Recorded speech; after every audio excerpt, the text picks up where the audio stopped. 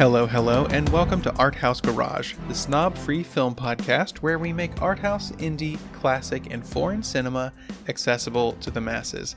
I'm your host, Andrew Sweatman, and today on the show, we have a discussion of the new film, Bodies, Bodies, Bodies, starring Amandla Stenberg, Maria Bakalova, Rachel Sennott, and Pete Davidson. Arkansas film critic Jordan Woodson joins the show to help us break down the film. Stick around. If you're enjoying the podcast, don't forget to check out our Patreon. If you subscribe today, you get ad-free episodes, bonus episodes, extended and uncut episodes, and video episodes.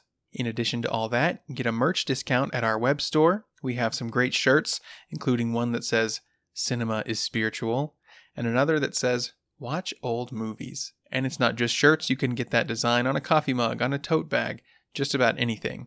You can check out the web store and the Patreon in the show notes to this episode. All right, back to the show.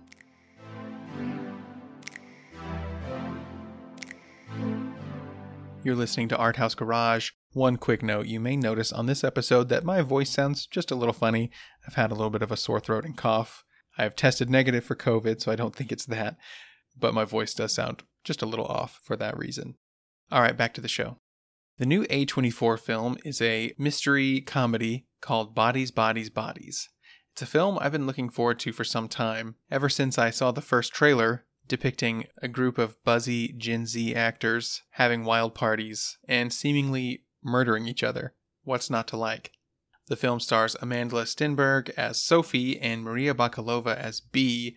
They are a romantic couple who is joining this group at a huge mansion, and we learn early in the film they are hunkering down to wait out a hurricane. So a storm is coming, there's a lot of drugs and alcohol in the house, and we also learn quite quickly that there's a lot of tension between different characters, and those things come more and more into focus as the film goes on. They begin to play a game called Bodies, Bodies, Bodies, which is a party game, kind of like Mafia, in which one person is designated as the killer, and then it's a murder mystery game. And then, of course, in the movie, someone dies for real. What unfolds is not only thrilling, but hilarious. There ends up being a ton of satire about Gen Z culture, the way younger generations speak to each other, the types of things they say, the fact that they're always on their phones. There's all kinds of interesting and creative things brought into this really clever script. So as soon as I saw the first trailer, I knew I wanted to podcast about it, and I was only more excited to do so when I actually saw the film. We do keep this discussion spoiler-free for the first maybe half or so, and we'll give a spoiler warning before we divulge any details about the film's ending, but I did feel we had to discuss spoilers to fully and adequately dig into this film. My guest today is Jordan Woodson. He's a film critic based here in Central Arkansas, just like me. Jordan writes for The Log Cabin Democrat. He's a reporter there as well as their film critic, and he also publishes his reviews on his movie website. I will link to both The Log Cabin Democrat and Jordan's personal blog in the show notes to this episode. Also, make sure to follow Jordan on Twitter. I'll link that as well. They're really active, and I love seeing their opinions on film and all kinds of other things too. I've been following Jordan for a while, so excited to finally get them on the show. And so without further ado, here is my discussion with Jordan Woodson about the new film, Bodies, Bodies, Bodies. You don't have to be nervous. I'm not nervous. Wow, they're so impressive. You're impressive. They're gonna be obsessed with you. They're not as nihilistic as they look on the internet. You guys, this is me. Oh, whoa. Is this your first relationship? Oh, no. You just kind of give that vibe. Oh, you know that has weed in it, right?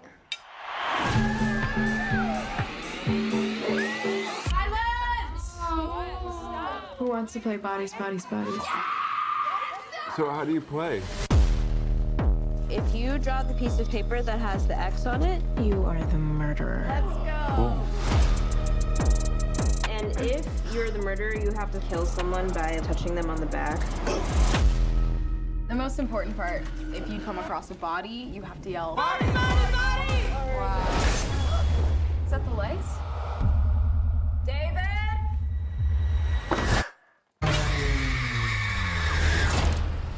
Our friend is dead. Someone's doing this. They're trying to kill us off one by one. That would be so obvious if I were the killer. Taking off my clothes in the window for the neighbors. Where are you? Hot girl. Hot. How long have you known her? What are you talking about? Jordan, what are you doing? I'm staying safe. Really? Because it looks like you're grabbing a meat cleaver to go look for my boyfriend. You should watch your girl. You pushed her! Liar! You just want to be me. What is happening? Is that all you got, mother? I brought something. What is it? It's zucchini bread.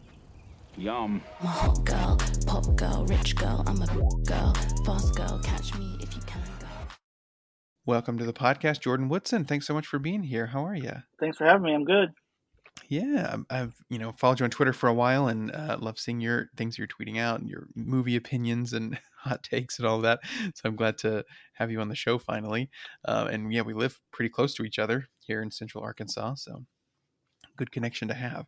But yeah, and I'm glad we're talking about this movie. We're going to talk about Bodies, which is the new A24 film. So my first question for you about this movie is, were you pretty excited for this movie, anticipating it a lot, or was it just another thing? Okay, I'm going to watch this and review it, or was it one you had some hype around? Yeah, so like coming out of where it premiered at South by Southwest, I had people like telling me directly like, this is a movie that you're going to like. Like, this is made for you to become a huge whodunit fan. Like, Nice. Clue is tied for my favorite movie of all time. I love Oh, Knives wow. Out. Great. I'm like admittedly a fan of Kenneth Branagh's Agatha Christie Nice. movies, so like whodunits are like my genre, so people knew That's that great. I would like this. So I did have like pretty high expectations going in. That's amazing to hear, so I didn't know that about you. I think one of the first things I asked you on Twitter was, hey, if you ever come on the show, what kind of movie would you like to do? And you mentioned Knives Out 2 would be a good one, Yeah. which I still have you down dibs for that one whenever they announce that date. But I didn't know like you're into whodunits. That's great.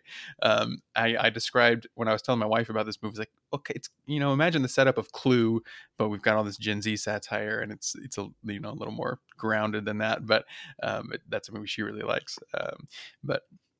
Well, cool. Well, I guess the next question is, did this generally, we're going to get into all the details of the answer to this question, but in a general way, did this live up to the hype for you or not? Mostly, yeah. I think I Yeah. kind of went in with admittedly a little bit too high expectations, but like, I mean, I gave it a 4 on Letterboxd, 4 stars on Letterboxd. So like, Nice. yeah, Yeah. I really like this movie. Yeah, I agree. I wouldn't say that like whodunit is one of my favorite genres, although I do, and I really like horror comedies more and more. I think that's like when those two tones kind of coexist. That's fun, and I get pretty excited about any A24 release. Really, they tend to have quality that I enjoy. So yeah, I was pretty excited for this, and yeah, for me, it pretty much lived up to it as well. I have a few qualms here and there that we'll get into, but well, talking about this as a sort of horror comedy, how well did the horror aspects of this film work? And I guess along with that, sort of the mystery whodunit parts of it. That's I'm so glad to know that you're really into whodunits, because that's one thing that I wanted to ask is like, did the mystery part of it work? So I guess the horror and the mystery, how well did those aspects work for you? I guess the horror, to me, it wasn't very much like a horror movie as much. Like, if I went into this like not knowing anything, not seeing trailers, I don't think I would ever really describe it as horror. Like, there's definitely some horror elements there, but like, I think a lot of people are referring to it as a slasher. I think it's a very loose definition of a slasher. It'd be kind of like if you called Clue a slasher. Yeah. So. Yeah, I think that's a good call. I had an idea that it was more of a horror movie, I guess, from trailers. I think I'd seen it described as a horror comedy. But yeah, I did find it a few moments were a bit frightening, but generally it was more, I guess, more of a thriller or something, and it pushed the comedy and satire forward. I guess more. With the go ahead. With the like hurricane outside, and the movie basically just like being lit by only phone cameras, and then different like what's the word? Glow stick necklaces. Yeah, right. Those kind of give off with the darkness, kind of horror vibes, and thunder outside. But other than that, not much horror to it. I think if you were to tell like a horror fan this is a horror movie, they may be disappointed a bit. Yeah. But like if you tell them it's a satirical whodunit comedy with some darker elements, then that's the expectation you should have going in. Yeah, I think that's right on. Yeah, and I like what you said about it sort of being a slasher loosely. But yeah, it really is. I guess going into it, I wasn't sure how much of each of those things was going to be present. But yeah, it ended up being less scary and more with those other elements. Well, yeah, what about the mystery part? I felt like, and with a good whodunit, I think, and correct me if I'm wrong, but one thing I always look for in that is, am I successfully along for the ride, and am I questioning each person's motives to the degree that it seems like the movie wants me to? Like, do I really have a moment where I think, oh, it could be them, does it kind of fool me in that way? And what did you think about that for this film? I think at some point I was questioning each and every person, including another character who doesn't show up, and like they kind of refer to him off camera all the time. But yeah, I think I pretty much suspected everyone at some point. Yeah. And I think that's a good recipe for a good whodunit. Yeah. Yeah, I completely agree. And so we'll get into spoilers in the end. We're not going to spoil anything yet, but there was a sort of, I don't want to say too much actually, because I don't want to spoil it. But yeah, same. Like at certain points, I really did question even the characters who I thought I would never, like from the beginning, we meet first Sophie and B, and B is sort of our way into the story. Like she's not really part of this world, but then at certain points the other characters question her motive, and so did I, and I was like, maybe there's something to it. So yeah, I agree. It really, I was along for the ride with it, and it really kept me guessing. And again, we'll talk about the ending and whether I predicted anything correctly in a minute once we get into spoilers. Let's talk about the performances. Was there any standout performer among these? And I'll list them really quick. We have Amanda Stenberg as Sophie, Maria Bakalova as B, Rachel Sennott as Alice, Pete Davidson as David, Myha'la Herrold as Jordan, Lee Pace as Greg, and Chase Sui Wonders as Emma. So pretty small cast, but each character has a lot to do. And then there's the character that you mentioned earlier that's mentioned a few times but is not seen for most of the movie. Yeah, was there a standout for you, or how did you feel generally about the performers in this? I think Rachel Sennott is probably my favorite performance in this. I think she is most of the comedy in the film. She is kind of the more, they're all kind of like out there characters, but she's probably the most outlandish and over the top. And I think she nails it really well. Yeah, I completely agree. She's my answer as well. Like she's, so I know her from Shiva Baby last year or 2 years ago, whenever that came out.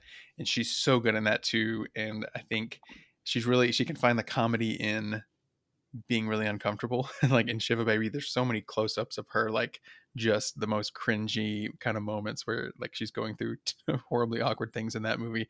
And in this, she's like screaming and scared, and at certain points when there's confrontation is really put through a lot of psychological turmoil, and she really makes that funny to watch. That's an interesting kind of trend in her career so far, is like she's just a really good actor. Yeah, and she's I want to say over the top in a way, but it never is too much, I think. But she probably is the biggest performance in it. And yeah, and that's just like her personality, I guess, her character's personality. But yeah, really, really fantastic and very funny, I think. I think the scene with the gun is probably she nails it so well. Mm-hmm. Yeah. Yeah, I was going to mention later when we talk about kind of favorite moments, but that scene, there's a lot of jokes about podcasting.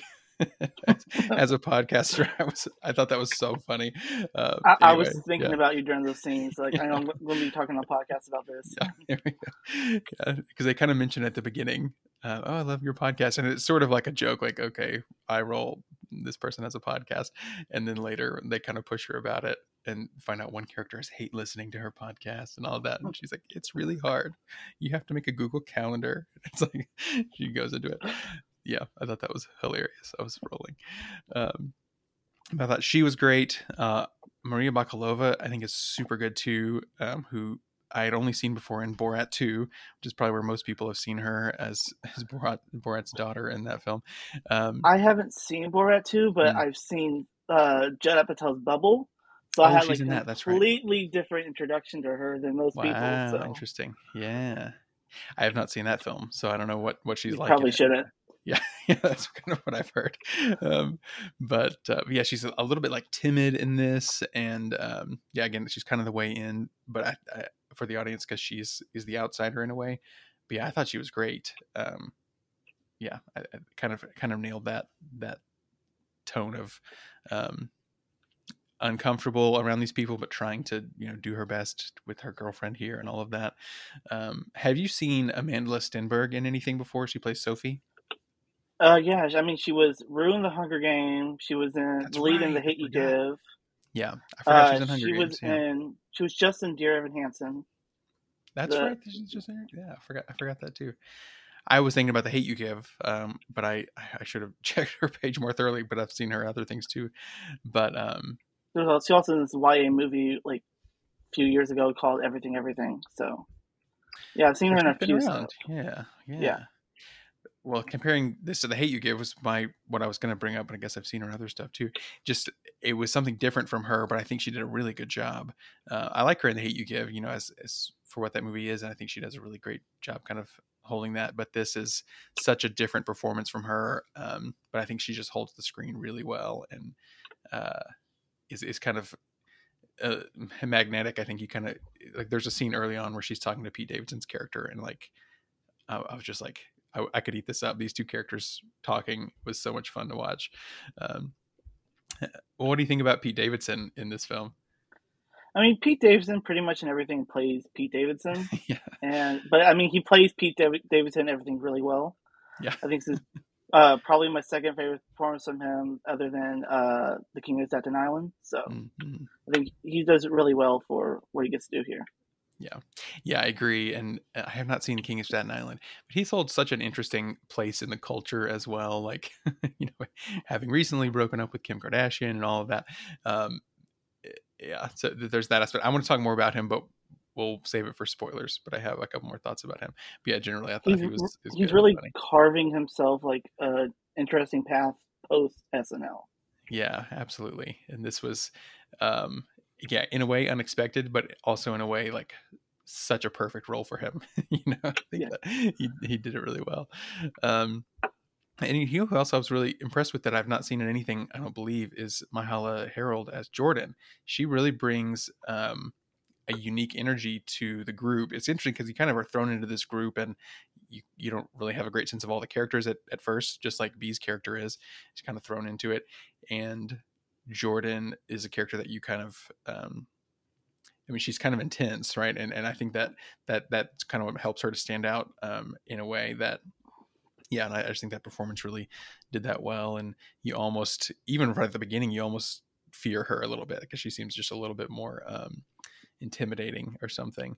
But yeah, where she goes. I think her and Amanda Stenberg really play off the animosity they have for each other really well. Mm-hmm. Yeah, absolutely.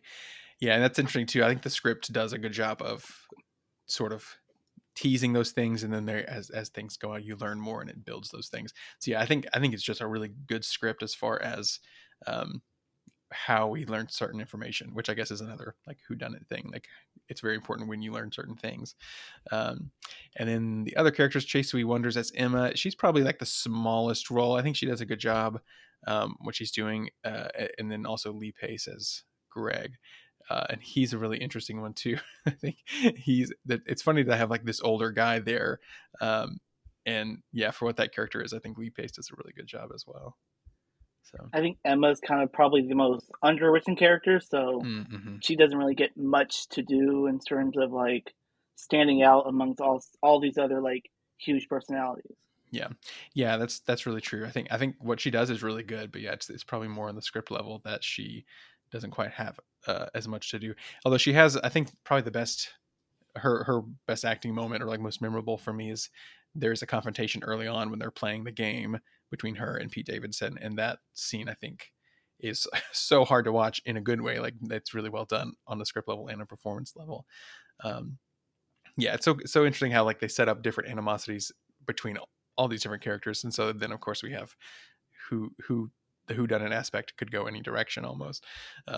Yeah, so I think that's a good way to do it. Well, I'm trying to think, are there any other non-spoilery thoughts we want to get out before we drop our spoiler warning and talk about some more of the details of it?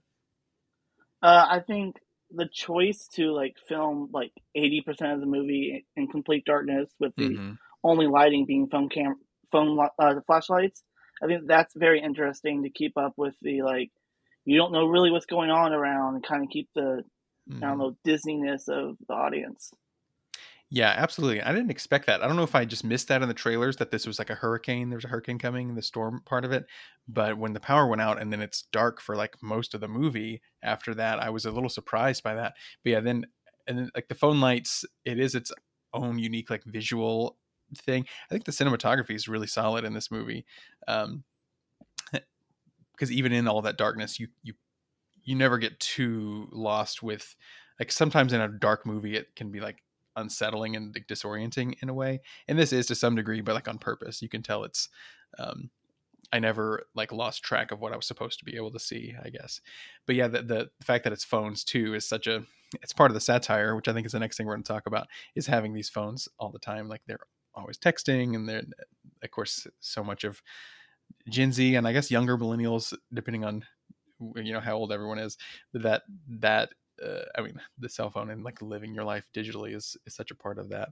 And so, yeah, bringing in so much cell phone light and as you mentioned, the glow sticks as well. I think it's interesting. Yeah, good. It's interesting that even though the power is out, the Wi-Fi is out, they have no connection, they're still on their phones. Yeah. Yeah. They can't use their phones, but they're still on. They still have their phones in their hands. And there's a big pile of flashlights and batteries on the table when we first see B walk in, but they're not using those. They just use their phones. Yeah, so funny. Well, I think now is a good time then to get into some spoilers. So if you have not watched Bodies, it sounds like generally we both recommend it. Check it out at the theater. It's in wide release now. Go watch it and then come back. Okay, spoiler warning over. We're not going to talk about everything in the movie, including the ending. So I wanted to talk about the satire elements of this and like sort of the comedy of it, but some of that, I know we could have done that pre-spoiler warning, but I know some of that gets into like the film's ending, and I was like, well, let's just save that for the spoiler talk. So satirically and comedically, how well did Bodies Work for you? I think it's definitely hitting at Gen Z, which I'm Gen Z, so that's a little bit relatable. I think specifically more like privileged upper class Gen Zs, and kind of like tackling like Twitter culture, because there's a lot of stuff like, you're canceling me, you're silencing me, you're gaslighting me, you're toxic. Those kind of languages are all throughout this film, and it's definitely kind of just like how Gen Z is kind of eating each other alive a bit. Yeah, absolutely. Yeah, and it was interesting. So I didn't know exactly the age group that it was kind of targeting, I guess, with its satire, but it is pretty much Gen Z. So I'm a millennial, a kind of a younger millennial, I guess. But so I think like some of that is lumped in a little bit. But yeah, it's the Gen Z, the way they're speaking to each other, and yeah, like it hits all those. We care about mental health, and I have a podcast, and like all those things are I think work really well. There's just a few moments in the film where I feel like they pushed it a little too far, where it didn't quite feel as organic. I think it's in that scene. I'm trying to remember exactly. So there's the scene with the gun, but just before that, there's also a big confrontation. No, I think it is the same scene. It's the same scene with the gun. That's right. And they're kind of standing around a fireplace. And that's when Alice is there, and Jordan and B and Sophie. And that's a really important scene, and I think 90% of it is great. There's a couple moments where it's like, okay, now we're kind of just listing buzzwords a little bit. When she's like, I'm triggered by you, I'm enabled by you, and it's those. So yeah, again, like 95% of the satire I think worked really well, but then I felt in just a few moments that the script could have been just a touch tighter, maybe cut a couple of those and it would have been a little bit better. But yeah, in general, I think it's really good. And to sort of, I was kind of thinking after, like, what is, if there's like a general statement, or at least what am I getting out of it? It's kind of like this culture of this generation is at least on the surface is more sort of kind and caring, and like, okay, we care about mental health, we care about not triggering one another, like all those things, all these buzzwords that we're using, those things kind of exist to in general live more harmoniously with one another. But even amidst all that, this culture that's supposed to be kinder to each other, you can weaponize those things and still be terrible to each other. And that's kind of what we see in the movie. And I think you're right. I was going to say that too, about it's kind of the more upper class. Like they even have a conversation about, well, we're all rich. And like maybe the only exception is B, who doesn't really belong in this world that she's unfamiliar with. But that's a really funny line, actually. I'm just remembering where she's like, I'm not rich. She's like, your parents are upper middle class. And like, that's like a diss almost. It's like, they teach at a college. Like, of course they have money. It's public. Yeah, that's right. It's public. That's where that goes. Oh, that's so funny. Yeah. So like the writing of those kind of moments, I think is so good. Like that was genuinely hilarious. And in my audience that I was with at the theater was really eating that stuff up too. So that was. I unfortunately only had like two other people in my theater, so I didn't really have a crowded audience to see it. Yeah, it was interesting to hear. I'm always a little curious, like, are people going to be, gasping at the scary things or like whatever? And my audience was pretty into it. It wasn't a huge audience. I think maybe like 30 people or something, but that's bigger than most of the time when I go to the movies. Yeah, so I liked all the satirical stuff in it. Yeah, let's see where to go else here. So what do you think about the ending? I guess that kind of yeah, what do you think about the ending and that kind of what we learn about Pete Davidson's death? Yeah, so basically the ending is no one really killed Pete Davidson. It was just he was an idiot doing a TikTok and trying to do what Greg did earlier in the film with the champagne bottle and his dad's sword, and then he accidentally just goes like cuts his neck off. Slices himself up. Yeah. And it's like all of this freaking out was for nothing. Yeah, I love that ending. I think it was surprising, and there was as I'm questioning each person's motive and having different moments, maybe they did it, I did have the thought like, well, what if no one did it? What if this was an accident? Or what if he killed himself on purpose? Or like I was thinking through like what are the different possibilities there. There was a moment there I was thinking like maybe Pete Davidson faked his death, like put fake blood over himself, kind of like how Greg faked his death at the beginning when when he's killed during the game. Yeah, I didn't think of that. Yeah. So I was thinking that might be it, and then because I was thinking like I can see it being everyone, but also no one at the same time, and it's really hard to figure it out. And then that comes like, oh, yeah, it's kind of the perfect thing too, because then you find out, of course, this has all been a witch hunt, and like no one was guilty, and how quickly they could turn on each other. Well, again, having this, living in this, more enlightened modern era where we care more about each other's mental health, and yet we can still turn on each other to the point of murdering each other. Yeah. The only one that ever actually kills anyone was B, killing Greg. Yeah, which is like the one person that, at least me, like kind of identifying with. I think that's interesting. Like the one person that you're supposed to sort of root for, maybe, is the only person who actually killed anyone. Yeah, that's a great surprise. As soon as they picked up his phone, I was like, oh, I think that it is that no one killed him. Like this is a thing that some sort of accident happened, and the fact that he was just trying to do the sword thing is hilarious. And the fact that it's Pete Davidson. The thing I was going to say before spoiler talks that I decided to say was just that when I saw the trailer, I was like, I wonder if Pete Davidson dies first. Like I just had the feeling, just because he's the biggest name for one thing, and like he probably didn't have as many days to shoot or whatever, so they probably didn't have as much time with him. But also, there's just something. I don't dislike him, but there's also something really enjoyable about watching him die. I don't know why, like something sort of cathartic about the fact that Pete Davidson, and just funny, like, oh, we have Pete Davidson here and he's going to be the first one to die a brutal death. But I think, but I saw most online people thinking Pete Davidson was going to be the killer. Mm-hmm. And then I think like when I was going in, I thought Greg was going to be the first one to die. He's like barely in the trailers at all. Yeah. And then when they have that fake out where he's lying on the floor after Jordan tags him from bodies, and then I was like, oh, he's actually dead in the scene. But I think that marketing really well, trying to like throw you off at who's the first to die. Mm-hmm. Absolutely. I don't even think I saw Greg in the trailers at all. Yeah, I don't know that I did either. Or or at least I think maybe there's one shot of him underwater, but I can't really tell who anyone is in those moments. That I was looking back at the trailer earlier, but yeah, I think there's also a line that was in the trailers where Pete Davidson's saying something like, "It would be so obvious if I was the killer," and it works on the level of the game, but also in real life, of course, too, or real life within the movie. But yeah, I thought the ending worked really, really nicely, and sort of a nice punctuation mark on the satire that we have. It was TikTok that killed him, essentially, like his own stupidity, but also he was on his phone being an idiot and died that way. Poor Max coming back to all his friends being dead. Yeah, seriously. Yeah, and that was the other thing too, is that they mentioned him, was like, is he somehow orchestrating this? And he had a motive, it turned out, against Pete Davidson as well. And yeah, so I thought that worked too, to have this sort of presence looming who ended up being completely innocuous. It was like, what in the world happened? Yeah. Well, did you have any other kind of favorite moments, favorite jokes, anything in the film that you wanted to bring up? I would love to go back and rewatch the scene where they're playing bodies and accusing each other. I would love to see if there's any kind of hints there I might have missed. Mm-hmm.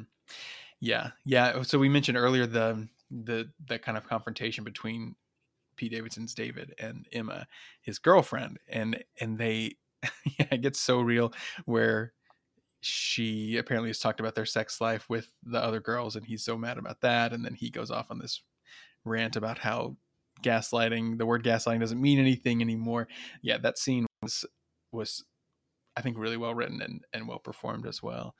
The only other thing I wanted to mention was the hilarious misunderstanding around the word vet, because they find out, oh, he's a vet, and then they just kind of run with that. He's been in Iraq or Afghanistan or wherever, so of course he's violent, of course he's the killer, and he has his knife in his backpack and all of this. Like, he's a veterinarian's assistant. He works with animals, and so we have this one idea of him, but he's actually really zen, and we meet him in the gym and he's just listening to music and doing some sort of meditation. So he's actually this kind of woo-woo hippie kind of guy, and we murdered him. So how sad. That's such a huge house, having a gym in there. Oh my god. And then in the beginning where David and Sophie are going to I guess David's dad's office room, it feels like they're going deep into a hall, down a bunch of hallways. How big is this house? Yeah, and you never really get a great sense of that, which is another thing that probably works on the sort of the mystery level of and kind of with the cinematography, to keep you guessing about. We don't really know. We don't have a great sense of the layout, so it's you don't really know when this person's about to come around the corner, because we don't really understand the building that well. So there's a scene where Alice is kind of stumbling through the dark, and she's so upset because people are dying, and then she just kind of trips over Emma's body. And I didn't even know she was near the stairwell, right? And then we found out, and then you find out later that she probably just tripped down the stairs. But yeah, I think that the setting was used really well in that way as well. Yeah, I do kind of wish the house kind of had more of a personality to it, kind of Clue or Knives Out, where each room kind of has this distinct, where all this stuff. By the end, you kind of know each room. I kind of wish it would have been more. In that kind of all these specific rooms, and not just kind of generic, kind of confusing house. Yeah, that's true. I just thought it too about when Alice dies. So she's been wearing these the glow sticks that you mentioned, as a necklace and as bracelets, and that provides a lot of light for some of the scenes. But when she finally dies, in sort of a scuffle over the gun, one of them kind of falls and it looks like a halo. I thought that was a kind of a cool visual touch. Oh, I didn't notice that. She's sort of angelic in that moment, or saintly or something.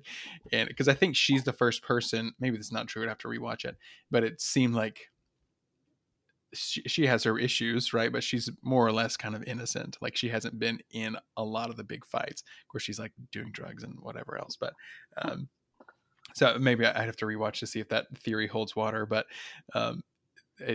and maybe I am reading too much into that. Maybe it wasn't an intentional visual thing, but I kind of noticed as oh, she looks like, Mother Mary or something with this halo behind her.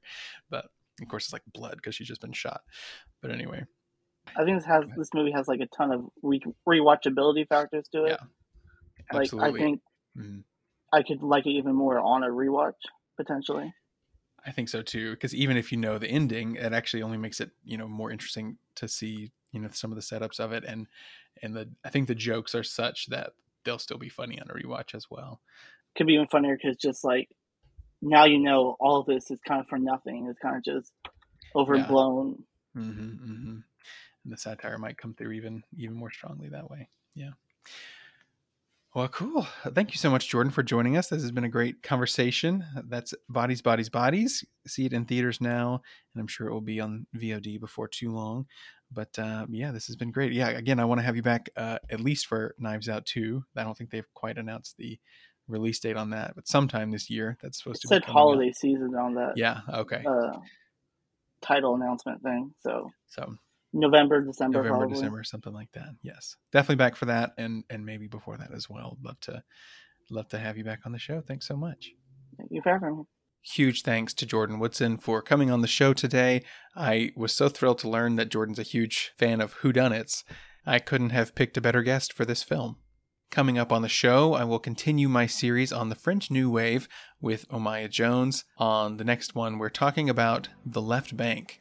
What is the left bank within the French New Wave movement? Who are the directors associated with that? And we're going to look at a film by Agnes Varda called One Sings, the Other Doesn't. In addition to a short film called La Jetée, which Omaya says is the greatest short film of all time. So the hype couldn't be any higher. I'm excited to check that one out soon and talk about it with Omaya on next week's show.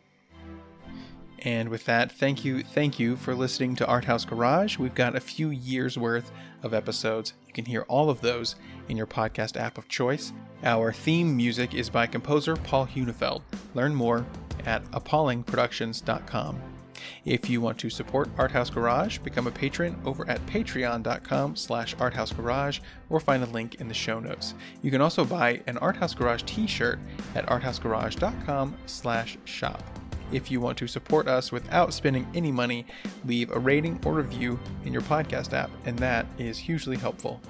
Stay in the loop about Art House Garage and the films we're covering by subscribing to our email newsletter. That's at arthousegarage.com/subscribe, or you can email me directly, andrew@arthousegarage.com. And of course, follow on social media. You can find us on Facebook, Twitter, Instagram, and Letterboxd. Just search at Art House Garage in all those places, or find links in the show notes. And that will do it for this episode. Thank you again so much for listening, and until next time, keep it snob free.